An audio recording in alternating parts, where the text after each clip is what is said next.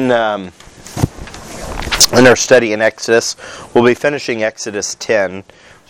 Now, what we're going to see, I believe, over the next coming weeks and months is much like Sam has done, where we've spent more time, a disproportionate amount of time at the beginning of the book of Genesis, and we get to a point where we're kind of ticking off chapters or stories.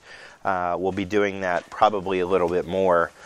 But when you have the cycle of the plagues and the cycle of setting those things up, it's really important to spend the time that we need on them. Today we'll be looking at the concept of victory in seeing, or victory in sight. Either way, it's okay. Victory in seeing or victory in sight. Now, it's not like victory is insight. That's a little different. This is victory in seeing or perceiving spiritually. Pick it up in Exodus chapter 10, starting in verse 16. And it says, Then Pharaoh called for Moses and Aaron. Well, maybe.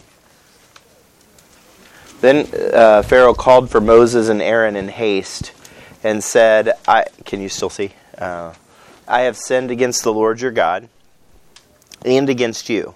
Now therefore forgive, I pray thee, my sin only this once, and entreat the Lord your God, that he may take away from me this death only. And he went, so Pharaoh's talking, and he went out from, Moses went out from Pharaoh, and entreated the Lord.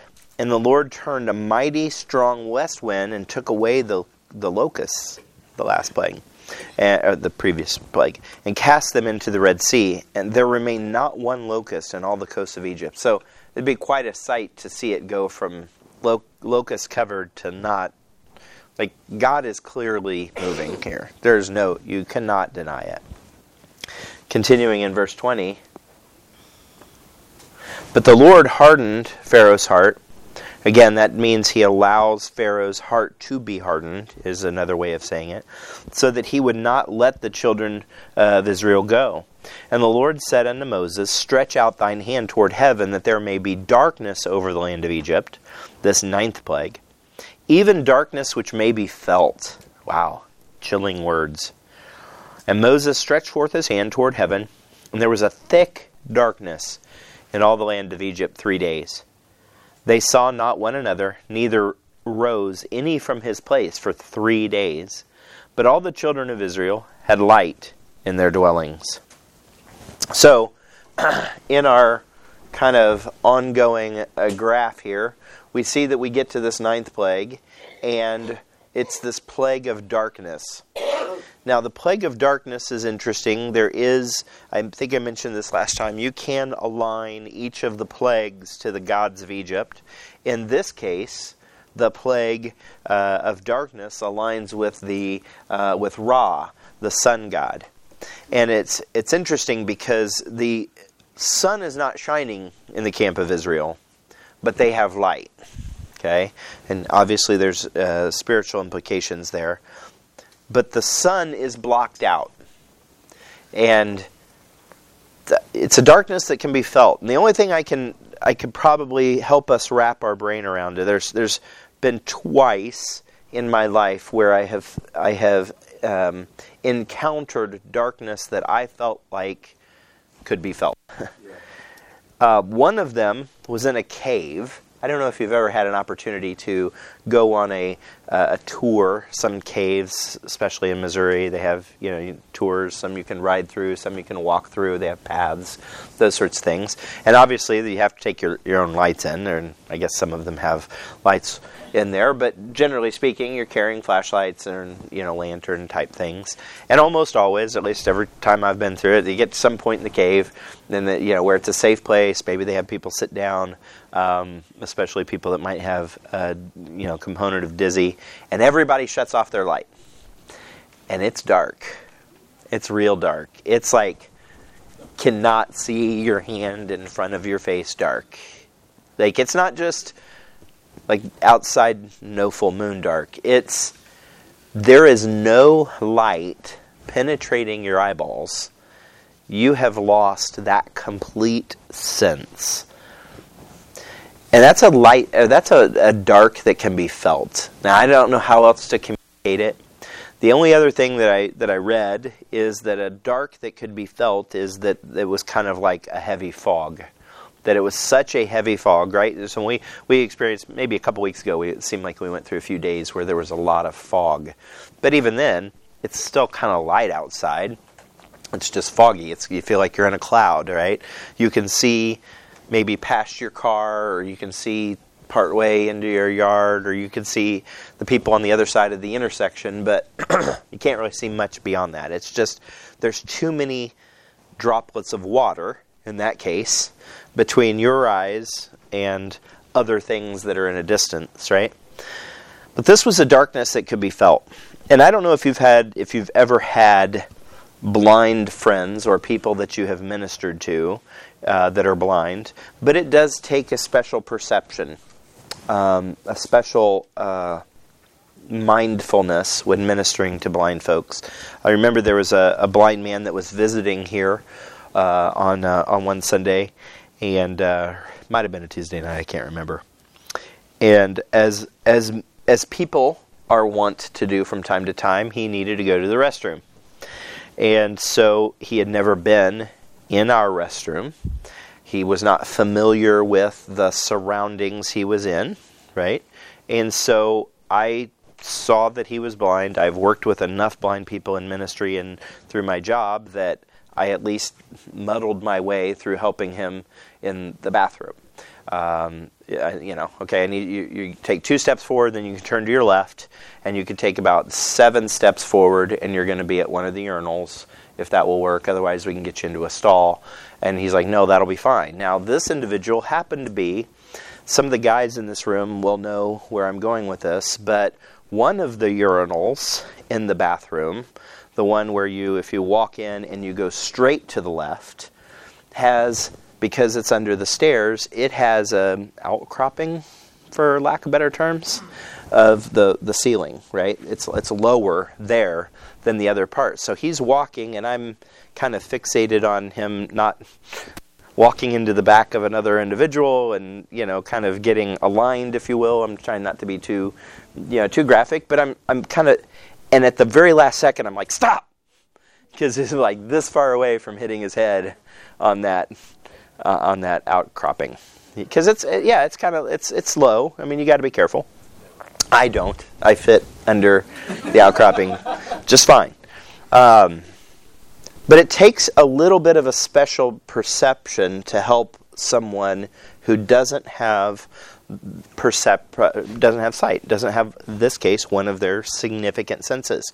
And you say, Mitch, that feels like you're going far afield. A little bit, but this is really important, because what Moses is doing in this interaction with Pharaoh is he's dealing with a blind man in Pharaoh. He's just dealing with a blind man spiritually. He's not dealing with a blind man physically, but he's dealing with a blind man spiritually. And I think we can learn some lessons from that. So the situation is, a lack of light is a lost man's primary problem. Okay? Now, the light exists. I remember Michelle telling our boys that when it's cloudy, I'm probably going to mess this up. When it's cloudy, the sun has not stopped shining. They were little. It's just that clouds are between us and the sun. And that you can get on a plane and you can rise above those clouds. And you can be in the sun exactly where you are now, just higher. You can rise above the clouds of your life. And so a lack of light is a lost man's primary problem. And it's not because the light's not shining. It's because they're not perceiving the light. And so just hang with me for the illustration. So we know Jesus is the light. In John chapter 1, 4-5, in him was life, and the life was the light of men. And the light shineth in darkness, and notice, the darkness comprehended it not. This is not meant to be a political statement, but our president misquoted this a few weeks ago and referenced family members of people of gun violence, that they were the light that Jesus was referring to. And, well, Mr. President, with all due respect, you got it wrong. Jesus is the light. There is no substitute for that. I'm not taking anything away from the loss of life or loss of a loved one. But they are not the light. You, in fact, are darkness and don't comprehend it. Or at least it seems like it, based on your statement. The light shines in darkness, and darkness doesn't get it. It's not that the light just overcomes it. The darkness doesn't understand it. And these are very specific words. This is not a physical light that's overcoming a physical darkness, because the darkness doesn't have to comprehend the light. It's just overcome by light. But spiritually, spiritual darkness can only be overcome by spiritual light when the darkness allows it to be, when it comprehends it. And Christians reflect His light. Yes, you can enter the old adage about the moon does not shine, the moon reflects the light of the sun. Just like it's a dead rock, a little rock, reflecting the light of the Lord Jesus Christ. In Matthew 5:16, let your light so shine before men, the reflection of Christ's light, that they may see your good works and glorify your Father which is in heaven. It's laid out, I think, beautifully in Matthew chapter 5, because Jesus is basically saying, your good works will cause them to glorify God. Your good works will not cause them to glorify you. They will know you're doing your good works because of the Father, because of the relationship with the Lord Jesus Christ. So Christians reflect His light. Now we're going to get a little bit, biological for just a second. An evil eye doesn't let in the light. It doesn't let in the light. Notice in Matthew chapter 6, 22-23, the light of the body is the eye. The light of the body is the eye. Put another way, the body perceives light. Light matters to the body because of the eye. The light of the body is the eye. If therefore the eye be single and does its job, sees the light, thy whole body shall be full of light. So, when there is light, if my eyes are working, my whole body is full of light, meaning I can interact with my surroundings, my hand can reach for my Bible, reach for my coffee cup, my mouth can communicate the right direction, not this direction, right? My whole body is full of light because my eye is doing its job. Okay, you with me? But if thine eye be evil, not functioning, not able to receive light, thy whole body shall be full of darkness. If therefore the light that is in thee be darkness, how great is that darkness? I hope you can just see by the words Jesus is choosing, this is not a biological exposition on how the eye works. This is a very spiritual description of, if your eye is not set, and you cannot perceive spiritually what Jesus is saying there, or what the Word of God says, your body is going to be full of darkness. You arguably could apply it to the church body as well, but you individually, your body will be full of darkness. And how great is that darkness? So, I don't think this will gross anybody out. It's just a diagram. But this is a diagram of an eye. I know it's accurate because I Googled it. And all the pictures kind of looked like this, so it must be right. You have light that is generated or is reflected in some cases, right, off of another item. So right now, there's light being generated by this TV that's helping you see these functions, right? You're seeing your Bible or the paper in front of you because the light above us is bouncing off and then back up to your eye, right?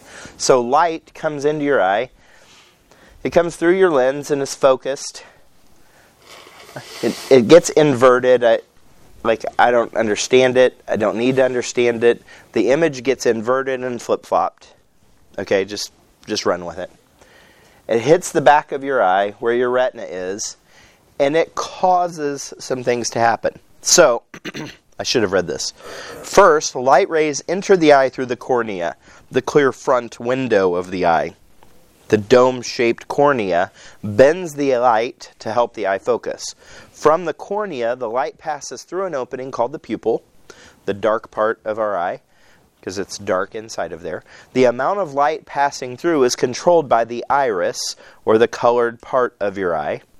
Next, the light passes through the lens inside of your eye, the transparent structure, and the lens works with the cornea to focus the light correctly to the retina. So that's literally how you can, irrespective of glasses, a lot of us in here probably have the need for reading glasses different from distance or maybe a bifocal situation. But it's literally how you can go from looking here and I can look up at Brian and all of a sudden Brian becomes into focus. Like Brian comes in even though he has distance. Or I can look at this and I can look up and I can see somebody 2 blocks away walking across the street or what have you, right? Because there's movements, muscular-driven movements in my eye to focus. My brain is processing that information very quickly and focusing the lens and the cornea. But finally, when light hits the retina, the innermost or back part, special cells called photoreceptors turn the light into electrical signals. It's interesting that you may remember, I don't know, this feels like 7th grade biology. I don't know, do I have it about right? No? Younger? Am I in the ballpark at least? Yeah. Some people are like, I don't know, I slept through the 7th grade. Or that's just been... Or it's been a long time ago. I've slept since the 7th grade, right? But there's rods and cones, and I never can remember which one does the color and which one does the black and white. But if you've ever had to get up in the middle of the night to go to the bathroom, and I'm not sure why so much going to the bathroom is in this message, but it is. If you've ever had to get up in the middle of the night to go to the bathroom, everything looks grayscale. It's because, I think it's the cones, I can't remember. One of the 2 of them are working. The one that sees better in the dark is primarily black and white. And you actually have that skill, kind of like a wolf or a dog or a cat. Like you have the ability to see at night. You have different parts of your eyes that are designed. So like you could literally walk into your bathroom and a red towel under the low amount of light, having just woke up, looks gray. Because your eye, or some version of gray, because your eyes are primarily firing on the one set of cells rather than the other. When you turn on the light, oh, that's hard. Now your body shifts to the other cells, and the color-driven retinal cells, oh, I can see that's red. But what happens? You lose the ability to sharp focus for a bit until your eyes settle to the new level of light. So there you go. You are all eye doctors. From there, it goes in the optic nerve. Because those electrical firing, the light impacts those cells. When it does, it creates an electrochemical reaction that sends that signal to our brain. It's happening all the time, right now. And just because we can describe it doesn't take the wonder out of it at all. Like I think I've shared this before. When I had to do gross anatomy in school for my career, and one of the medical students who was a few years ahead of us was helping me with our cadaver lab, and he was describing. He's like, so you can see how when we evolved, how this went from this to this, and I'm like, bro, seriously? Like, are we looking at the same thing? There is no way we evolved. Like, 0 chance we evolved. The complexity in just the eye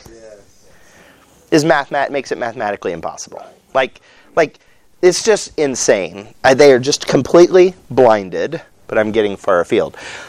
This sends a electrochemical reaction to our brain. Michelle's looking at her glasses like, whoa.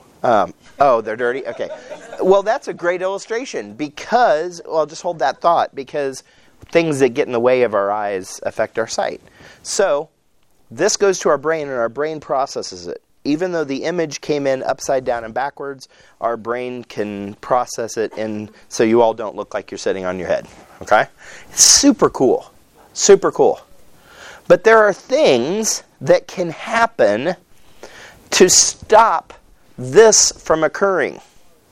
Maybe it's a neuromuscular disease that limits the conductivity of the nerve signals to the brain, and someone can have a stroke or there's something called an eye stroke. They can actually lose the ability to transmit the signal.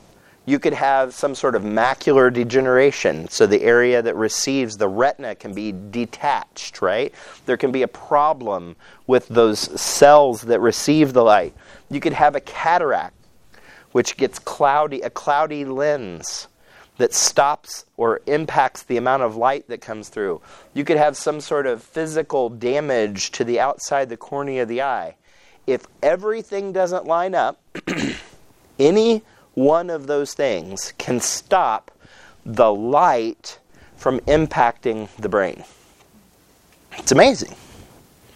And Pharaoh is in this spot.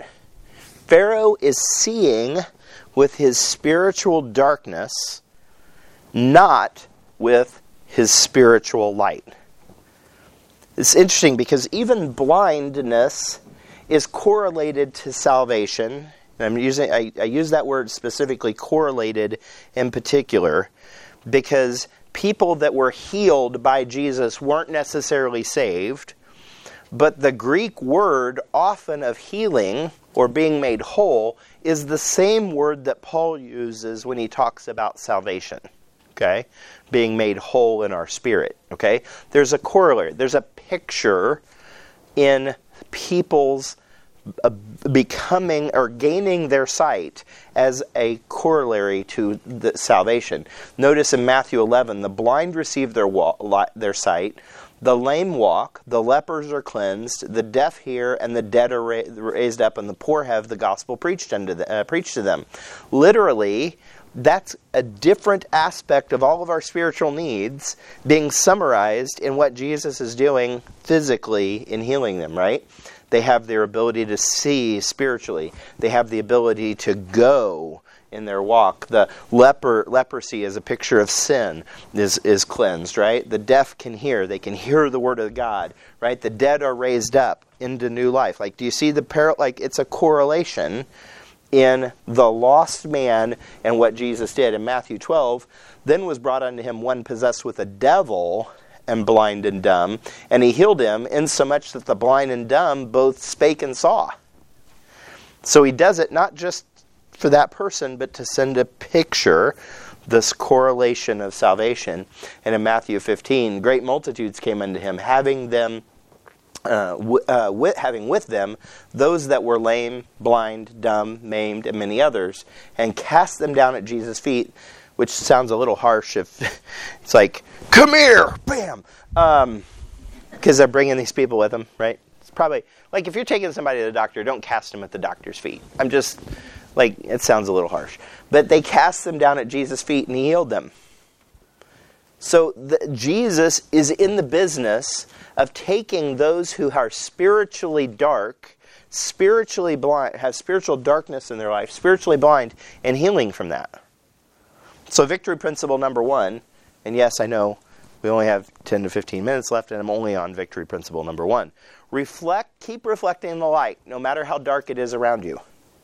Just keep reflecting the light.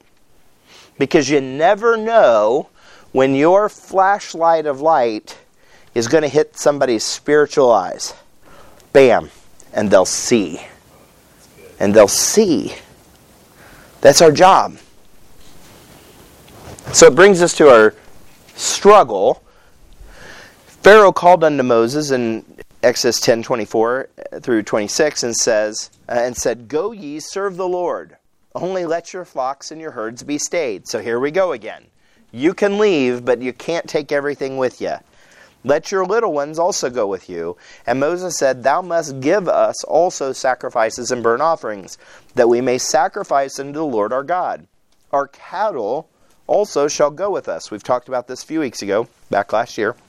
There shall not an hoof be left behind. Not a one. We're taking all of our animals with us. It's not just cows, but it's the cattle. It's all livestock, if you will. For thereof we must take to serve the Lord our God. And notice this.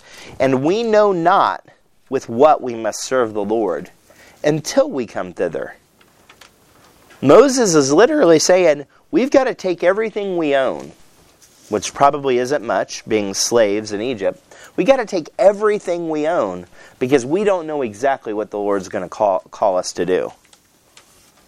Now, it's interesting because, I think it's on your note, Pharaoh is still negotiating terms of a deal he can't win.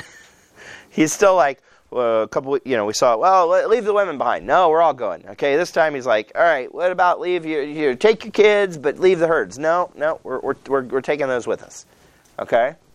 And as we've seen before, the world will continue to try to get you to give ground. Don't give ground. Oh, so you want to be discipled? That's cool. But we're still playing, and I don't know if you guys play poker, but we're still playing poker on Friday nights. Just come on over. We're just going to keep playing poker. You and your buddies. You can keep following. Bro. I am so thrilled that you're going to follow the Lord, man. That's cool.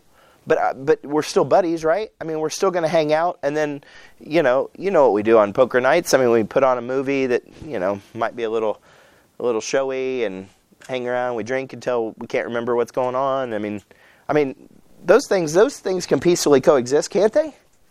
And the next thing you know, the world is trying to negotiate not giving up all of yourself to the Lord, right? Trying to hang on to whatever. Maybe fill in the blank. I don't know what it is for each of us. It's probably a little different. I use the poker drinking movie analogy because honestly I don't struggle with those. So it's easy for me to use those as an illustration. But the world will is constant. The devil is really good about this. He is willing to give up the ground he has to give up. He just wants to hold on to something in your life. He wants to hold something over your head and say, see, you're not completely sold out. And Moses just doesn't have it. And Moses is preparing for anything the Lord might call the children of Israel to do. Now, I say this, and I really don't say this to pat myself on the back. Please do not hear it that way. Like my shoulder's been hurting. I can't even get there. Okay, that's about as good as I can do. Patting myself on the back. When I was 21 or 22, I committed to taking the course of study called Shepherd School that you may have heard, which is similar to our LFBI. People around me, my friends, were doing so because they wanted to be pastors or missionaries. There was discussion about them and where they would go start churches or what ministries they might take over when they were done with Shepherd School. And I had, on more than one occasion, people ask me why I was taking Shepherd School and what I was going to do with that when I was done. And I didn't know. I didn't know what I was going to do. I knew I was taking Shepherd School because I wanted to be ready if the Lord called me to ministry. I wanted to be ready. I didn't want to be in a position where the Lord called me and then I said, oh, you were serious? Like my cousin Vinny, you were serious about that? And now I've got to go, I got to spend 4 years getting ready? It was only my reasonable service to take a series of classes, take classwork, just for the chance that someday he might call me to ministry. Oh, and that only happened 30 years later? At least from a pastoral position. Moses is prepared for anything that the Lord called him to do. Notice in Proverbs 3 verse 9, honor the Lord with thy substance and with the first fruits of all thine increase, right? We use that with, tithing, etc. But notice the first part.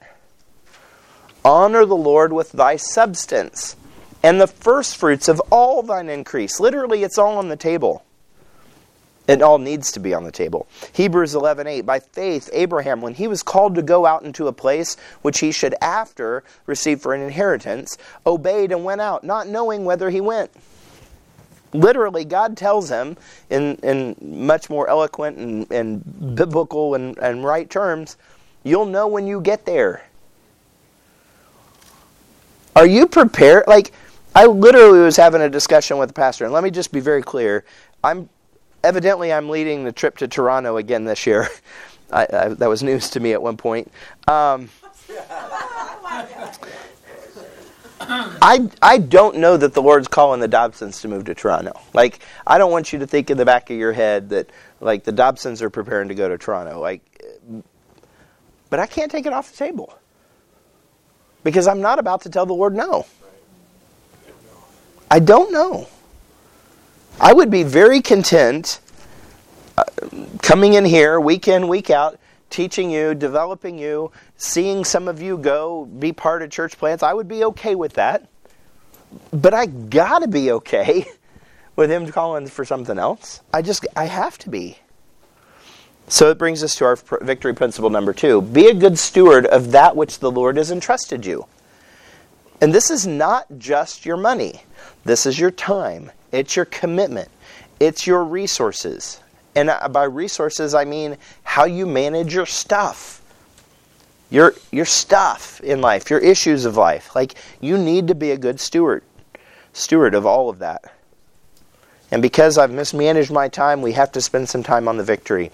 In Exodus 10, 29 to 27, but the Lord hardened Pharaoh's heart, and he would not let them go. And Pharaoh said unto him, I don't think Pharaoh understood what he was saying here. Get thee from me, take heed to thyself, see my face no more. It's interesting that he actually, and that's part of the theme today, because he's like, I don't want to see you. For in the day that thou seest my face, thou shalt die. I see you again, buddy. I'm killing you. And Moses said, Thou hast well spoken. I will see thy face again no more. Now, quick sidebar. Moses and Pharaoh never have another interaction. You say, wait a second. We got a whole other plague to get through. And they never have another direct interaction. There is a reference when the firstborn dies and Pharaoh wakes up and sees that the firstborn is dead, that he calls for Moses and Aaron. But it's almost like he's sending a message. There's no indication that they see each other face to face. And after the children of Israel leave, there's always something between Moses and Pharaoh. This is their last interaction. Some have said that when Moses said, Thou hast well spoken, I will see thy face again no more, that one interaction is in fact the fact that Moses or that Pharaoh is a changed man because of the death of his firstborn. But I personally don't see in Scripture anything that points to a personal interaction. So, a couple points here. There's no more sight of the man of God. Pharaoh is done with Moses.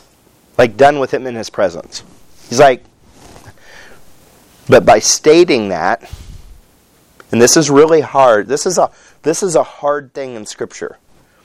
Arguably harder than when Jesus says, if you want to be part of me, you need to eat my flesh and drink my blood. That was so hard for people. By stating that Moses would die if he showed his face again, Pharaoh dooms his people to no warning about the last plague. There is no indication in Scripture that the children of Israel told the Egyptians what would happen. Because when we move into the last plague, Moses is saying to the children of Israel, kill the lamb, spread the blood, and you'll be taken care of. There's no warning to Pharaoh. Not one I found. Moses, in adhering, and I don't think he was fearful of Pharaoh. He was just doing what Pharaoh said. Out of my face, I never want to see you again. Okay, then you're going to miss out on the warning. And there will be times in your life where you've ministered to people and they may be nicer than I just pointed my finger and said, I never want to see you again. They kind of fade away. They don't want to be friends anymore. They don't want to hear you preach. Stop preaching to me. Stop telling me about Jesus. Stop telling me about your new life in Christ. I'm fine. There's going to come a point where they don't they no longer get a warning. And that's a hard thing. The Egyptians no longer had a warning that the worst plague was coming. I was sharing some of this with Sam this morning, and he's like, could you imagine if you woke up one day and like most of the people in the United States, all their firstborns were dead? Like, could you imagine the news? Could you imagine the people just like literally right now, there would be people screaming down the streets, just distraught with so much death, so much loss, not only of their own kids, but their nephews, their nieces, right? If there's a son, that only, in our little example, if it's only their nephews, their brothers, like their uncle, like literally there's a lot of people dying. It's going to change the trajectory of Egypt. And Pharaoh is done with Moses, and by doing that, he has set his people on a course. Notice in 2 Chronicles 36, but they mocked the messengers of God and despised his words and misused his prophets until the wrath of the Lord rose against his people, till there was no remedy. Pharaoh and the people of Egypt have seen miracle after miracle after miracle in the form of a plague, but it's still a miracle nonetheless, and they've refused to come to God on the right terms. They've remained blind. 1 Thessalonians 4:8, he therefore that despiseth not man, but God, who hath also given us his Holy Spirit. That's the point at which people have given up. So, this sentence is going to shorten. So it goes from no more sight of God, of the man of God, to no more sight of God. Proverbs 1:24-30 says, because I have called, ye have refused. I have stretched out my hand, and no man regarded. But ye have set at naught all my counsel, and would none of my reproof. I will, in hard words, I will laugh at your calamity. I will mock when your fear cometh. When your fear cometh as desolation, and your destruction cometh as a whirlwind. When distress and anguish cometh upon you, then they shall call on me, but I will not answer. They shall seek me early, but they shall not find me. For that they hated knowledge, the knowledge of what to do, and did not choose the fear of the Lord. They would none of my counsel, they despised all of my reproof. They just weren't down with what God had to say until judgment came.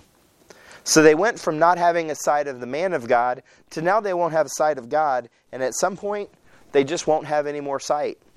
In Proverbs 6:15, therefore shall his calamity come suddenly. Suddenly shall he be broken without remedy. He that being often reproved hardeneth his neck shall suddenly be destroyed, and that without remedy. I am not totally dogmatic about this statement. Matter of fact, I'm pretty far from dogmatic about this statement. There is at least some scriptural reasons to believe what I'm getting ready to say is not accurate. So I'm just going to put a huge caveat out there. But there is at least some reason to believe that hell, there's also some biblical support of this, that hell, the lake of fire, is also infinite blackness. Well, at least I'm going to be there with my friends. You won't see them. You won't interact with them. I'm not sure which would be worse. Burning or never interacting with another soul for the rest of eternity. Never seeing anyone. That's hard. So victory principle number 3. Keep your eyes on the Lord. That's where your light comes from. Keep your eyes on the Lord. And I guess I kind of vacillated a little bit about victory principle number 4, or attacking on to victory principle number 3. You got to keep at telling people to keep their eyes on the Lord. Don't give up. Heed his call. Heed his warning. In Hebrews chapter 11, verse 27, and we'll close with this. In the hall of faith. So I think, if I'm not mistaken, I went through Hebrews chapter 11 when we first started this class. Went verse by verse through the hall of faith and looked at the characters in each of those. And this was interesting because I think when I taught on Moses, there's a couple of verses. It talks before about him kind of basically being a kid, and he doesn't, doesn't follow Egypt and the benefits of that. But this in verse 27, I'm trying to wrap my brain around it. He says, "By faith he forsook Egypt, not fearing the wrath of the king, for he endured as seeing him who is invisible." And when I studied this word forsook, it's actually to leave behind. One application of it, one translation, if you will, is to leave behind that which is dying.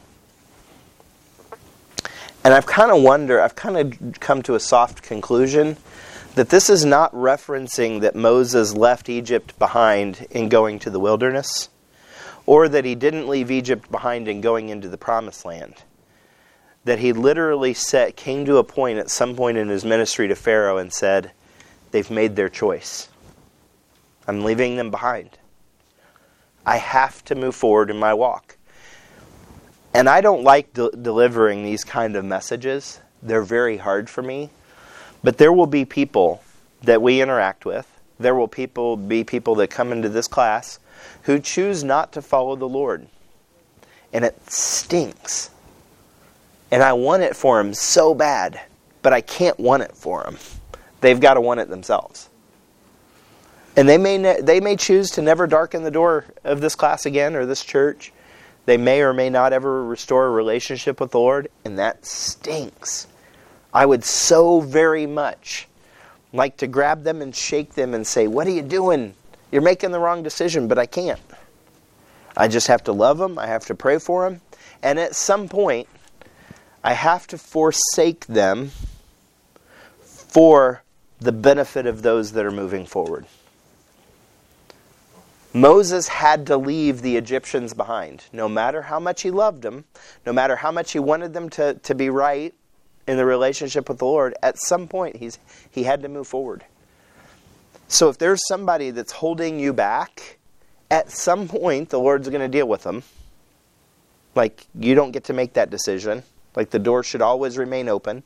You should always be ready to reconcile. Always be ready to minister to someone. But if my dear friends, the Perkins, just decide that they're not going to serve the Lord anymore, and I can't convince them of that, I can't convince them that it's a mistake, I can't live in that sorrow. I have to press forward because it's not fair to the rest of you. It's not fair to, I mean it's been a good run, but bye. It's kind of a weird way of kicking them out of class, isn't it? Like, no, I don't kick. I'm not kicking. No. It's completely. Yeah, being church. Yeah, but at some point we have to move forward. We have to, and that's a hard thing. And it's a hard thing for this growing minister to learn. Is that there's going to be times when people just say, "I'm not on board with that." But if I'm going to keep doing, like, if Moses had stayed in Egypt because the Egyptians wanted just one more warning. Maybe if I just packaged it this way. No, how many plagues have they seen? How many times has God given them the opportunity? Moses finally had to say, "We're moving on. We're moving on." And if you want to put the blood on the doorpost, put the blood on the doorpost. I'm excited to see what the Lord's going to do in the next few chapters of Exodus. Please do not hear from me that you can despise your weaker brother or sister in the Lord, that people that are not willing, we will stay a place where people can come and people can restore their relationship. Do not hear from me that we are just going to just flush people down the spiritual toilet. Okay, that's not how we work here. But we're also not going to stand pat waiting for them if time after time after time, miracle after miracle after miracle, and they're not willing to move forward in their faith. I'm sorry, we've got to move forward. Okay? Sorry to deliver a heavy message. Let's pray. Lord, we thank you for your grace. We thank you for the fact that you gave Pharaoh and the Egyptians so many options, so many chances to hear your truth. And at some point, they just chose the darkness in their heart over the light that was in front of them. And Lord, this plague, It's a beautiful picture of it. There was a darkness that could be felt everywhere, but in the camp of the children of Israel. Thank you for being our light. Thank you for lighting us, showing giving us light for our path, giving us light to understand, giving us light to perceive. And thank you, Lord, for being very patient with us. I know the time I accepted the gospel was not my first time hearing it. So, Lord, thank you for being patient and working in us and through us. In Jesus' name, amen. You guys have a great day in the Lord.